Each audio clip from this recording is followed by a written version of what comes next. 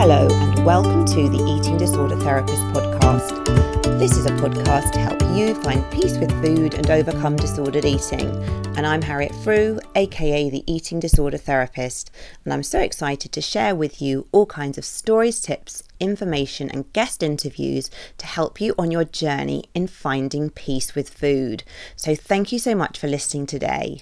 Now today it's me and I am going to be talking all about how to deal with relapse. Now this is something I've been asked about a lot in my DMs on Instagram and it has been a much requested topic. So I'm going to share some of my best tips and strategies for how to deal with relapse because of course this is an inevitable part of the recovery journey. Let's get to it. So relapse is an absolutely normal and inevitable part of recovery. And it's incredibly rare that someone won't relapse because you can't just stop eating disorder behaviours. We have to deal with food every day. It's not quite like giving up smoking or alcohol where we don't actually kind of need those things to survive, unlike with food. So the tricky thing with regulating food and eating disorder behaviours is it's something we have to include in every day. So it's inevitable that relapses are going to happen. And it might be lapsing back into restrictive eating, binge eating, purging, chewing or spitting, or over-exercising, or other behaviours. So it's really vital to embrace relapses and see them as part of the process of recovery. And I like to call relapses blips or learning experiences. It really softens them and makes them feel much more valuable. Over time, as you move along the recovery road, you will relapse less in frequency and you will also recover faster. So try to welcome in your relapses. Every time you have a relapse, it's a fantastic opportunity to get tuned into your specific triggers and to gain self-awareness. Now, if you're not familiar already with Prochaska and DiClementi's cycle of change, you might want to have a Google of it and to look it up. So that's Prochaska and DiClementi's cycle of change. And this is a really helpful model for embracing relapse and seeing as well that our motivation does naturally fluctuate when we are engaging in a change behaviour. And Prochaska and DiClementi's cycle of change is not just relevant for eating disorders, but for any life change that you're wanting to embrace. So it demonstrates that our motivation to change naturally fluctuates. It is rare to feel motivated and firing on all cylinders every single day. In fact, there will be natural surges and dips in your motivation, completely normal. Now, first of all, you may feel what Prochaska and DiClementi describe as pre-contemplative about change. So this is when you're not really even thinking about change. So if you have an eating disorder, when you're in a pre-contemplative phase, other people may be noticing that you have a problem and expressing concern. However, you might feel that you're fine and that they're making a fuss. You might not see your eating as a problem, and right now you have no desire to change. So you can see as well that when you are in a pre-contemplative phase and other people are commenting, but you don't really take on board their comments, it can probably make you feel quite angry, quite resistant, not really going to help you to change. So what happens in the cycle of change is you move from a pre-contemplative position to one of contemplation.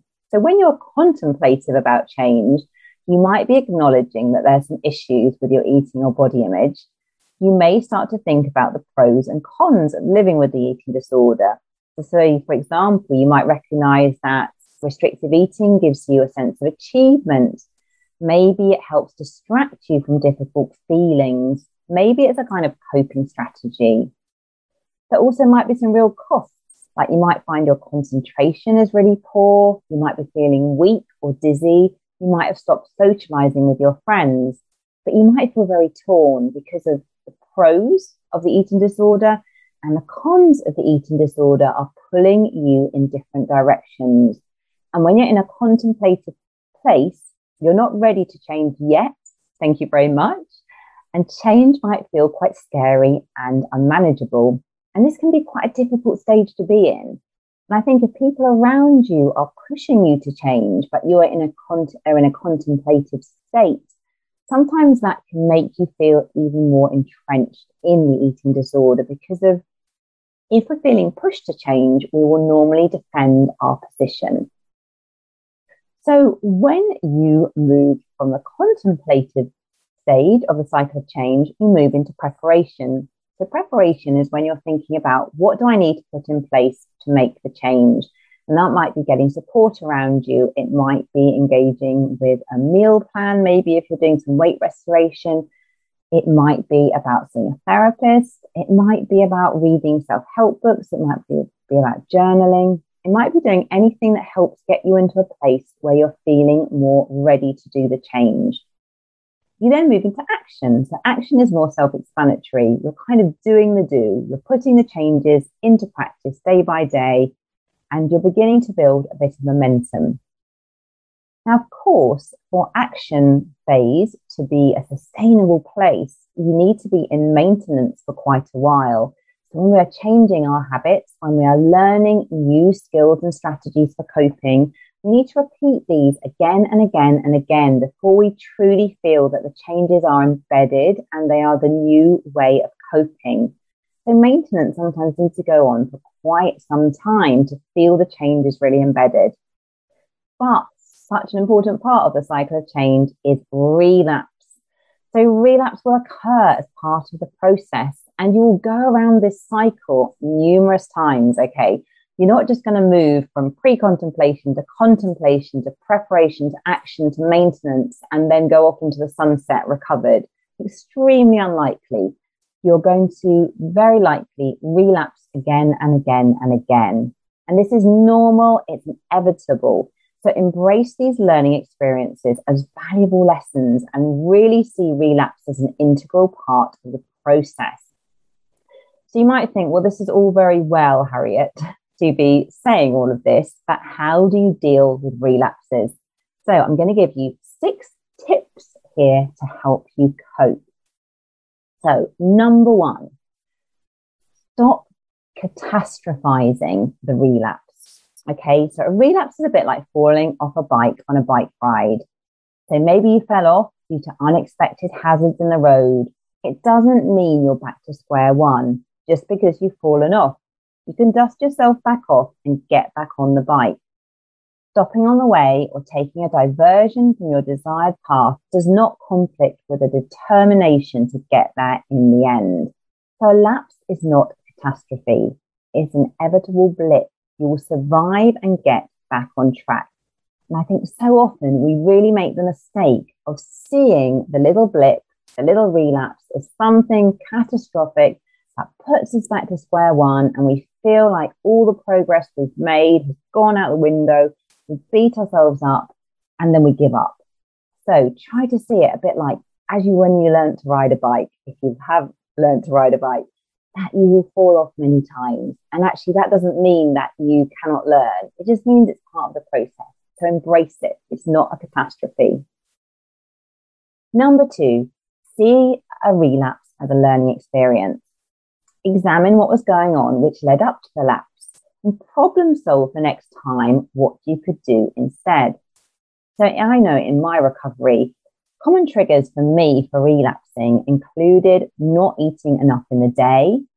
With this, I would get over hungry, and then I would get to about 4 o'clock in the afternoon. I would lose control around food because I'd really got to that over hungry state. And basically, then I found it really hard to control my eating. So for me, establishing regular eating, stabilizing blood sugar, and planning my eating episodes all helped make sure that I avoided those over hunger triggers. Another trigger for me was driving myself too hard and not having breaks. Now, I particularly remember when I was at university, I would regularly try to push myself to finish an essay well beyond the point of when my brain could function effectively. Then I would feel angry and frustrated with myself for not achieving as I wanted to. And I would then use food to distract and escape from the situation rather than allowing myself earlier to have a proper break and to take time away from the stressor. So again, I really had to learn that in these instances, rather than pushing myself relentlessly, I needed to work for blocks of time and then get out of my room, get away from my desk, go outside, do something different, have a proper break. And that really helped me to start to interrupt that pattern of when I was using food to escape or distract myself. Number 3, attribute the relapse to outside influence. Now, of course, we do need to take some responsibility for our relationship with food and our recovery. Just kind of blaming it on everything else in the world is not going to be so helpful. However, saying that, it's really helpful not getting into a punishing and self-blaming dialogue. So sometimes just recognizing what has happened externally can take the pressure off you and away from the self-blame. So what you can do here is view each lapse as a single event in which you are in a high-risk situation. So perhaps you're bored or angry or taken by surprise, and that you had low motivation at that point to deal with the trigger. To have compassion and understanding for yourself in this situation. It's probably hit a vulnerable spot, and no wonder you struggled. Because the problem is, if you don't see it as this little blip and you start to take it really personally, you start to then berate your whole character and self-worth. And when we do this to ourselves, we'll feel so hopeless and unmotivated, and then really powerless to change, and then we'll become really self-punishing. So that is not helpful. So it's really much more effective to see these little blips as kind of isolated events where something happened that triggered your vulnerable spot. And this is not a reflection on your whole self-worth. Number 4, enhance motivation to get back on track. Now, this is not about being good, like when you may have sort of dieted in the past. When I'm talking about getting back on track, we're talking about getting back on track with recovery.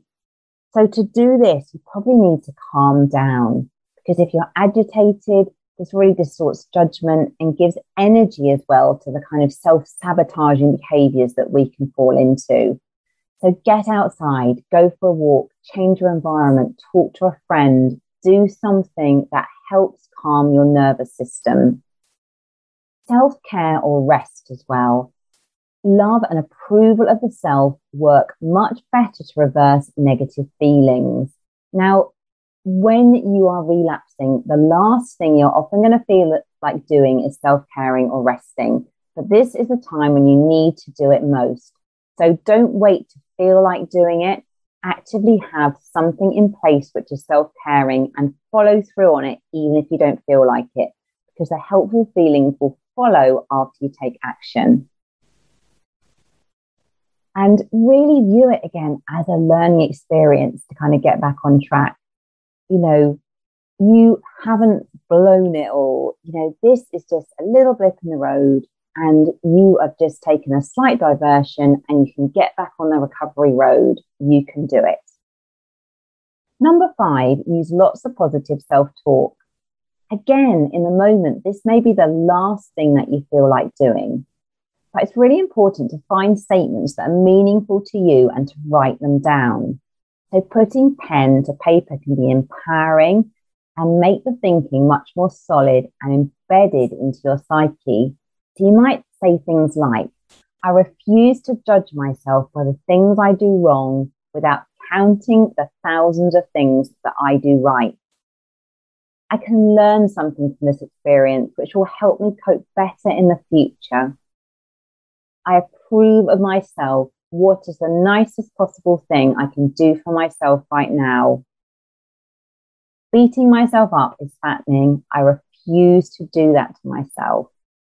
So it's really important, you might want to have these statements on hand so you can access them when you are feeling really distressed in the moment after you've had a relapse. And then again, actually writing these down, putting pen to paper can really help to embed them. And again, you might not feel like doing it, but really see it as a strategy to support yourself in terms of getting back on the recovery road. And number 6, renew commitment. So remember why you are doing this. Why are you wanting to change? Why are you on this journey in the first place?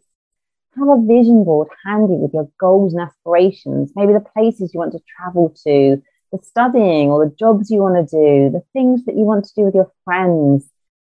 Really engage with a bigger picture of what recovery is all about, because this will help get your head above the parapet and help you to have that broader picture view of what recovery is all about. Make sure as well that your goals are realistic. Aim for goals that are manageable and sustainable long term, and have recovery strategies to get you back on track with your journey. So it might be getting back into your regular eating routine, even if you don't feel like it. It might be picking up the phone and speaking to someone who's supportive, even when you don't feel like reaching out. It might be doing something that's really fun and pleasurable, maybe watching your favorite film, going somewhere outside in nature, which always makes you feel calm.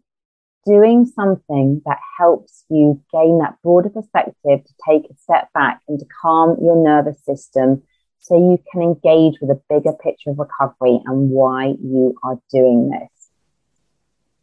So, in summary, my 6 strategies: stop the catastrophizing thinking. View it as a learning experience. It's just a blip, all it is. Attribute to outside influence. Don't put lots of self-blame on, because it will destroy self-worth and make you feel stuck. Enhance your motivation to get back on track. Use positive self-talk and renew commitment. Remember why you are doing this in the first place. And remember, relapse is normal, relapse is inevitable. You will go around the cycle of change many times before you exit for good.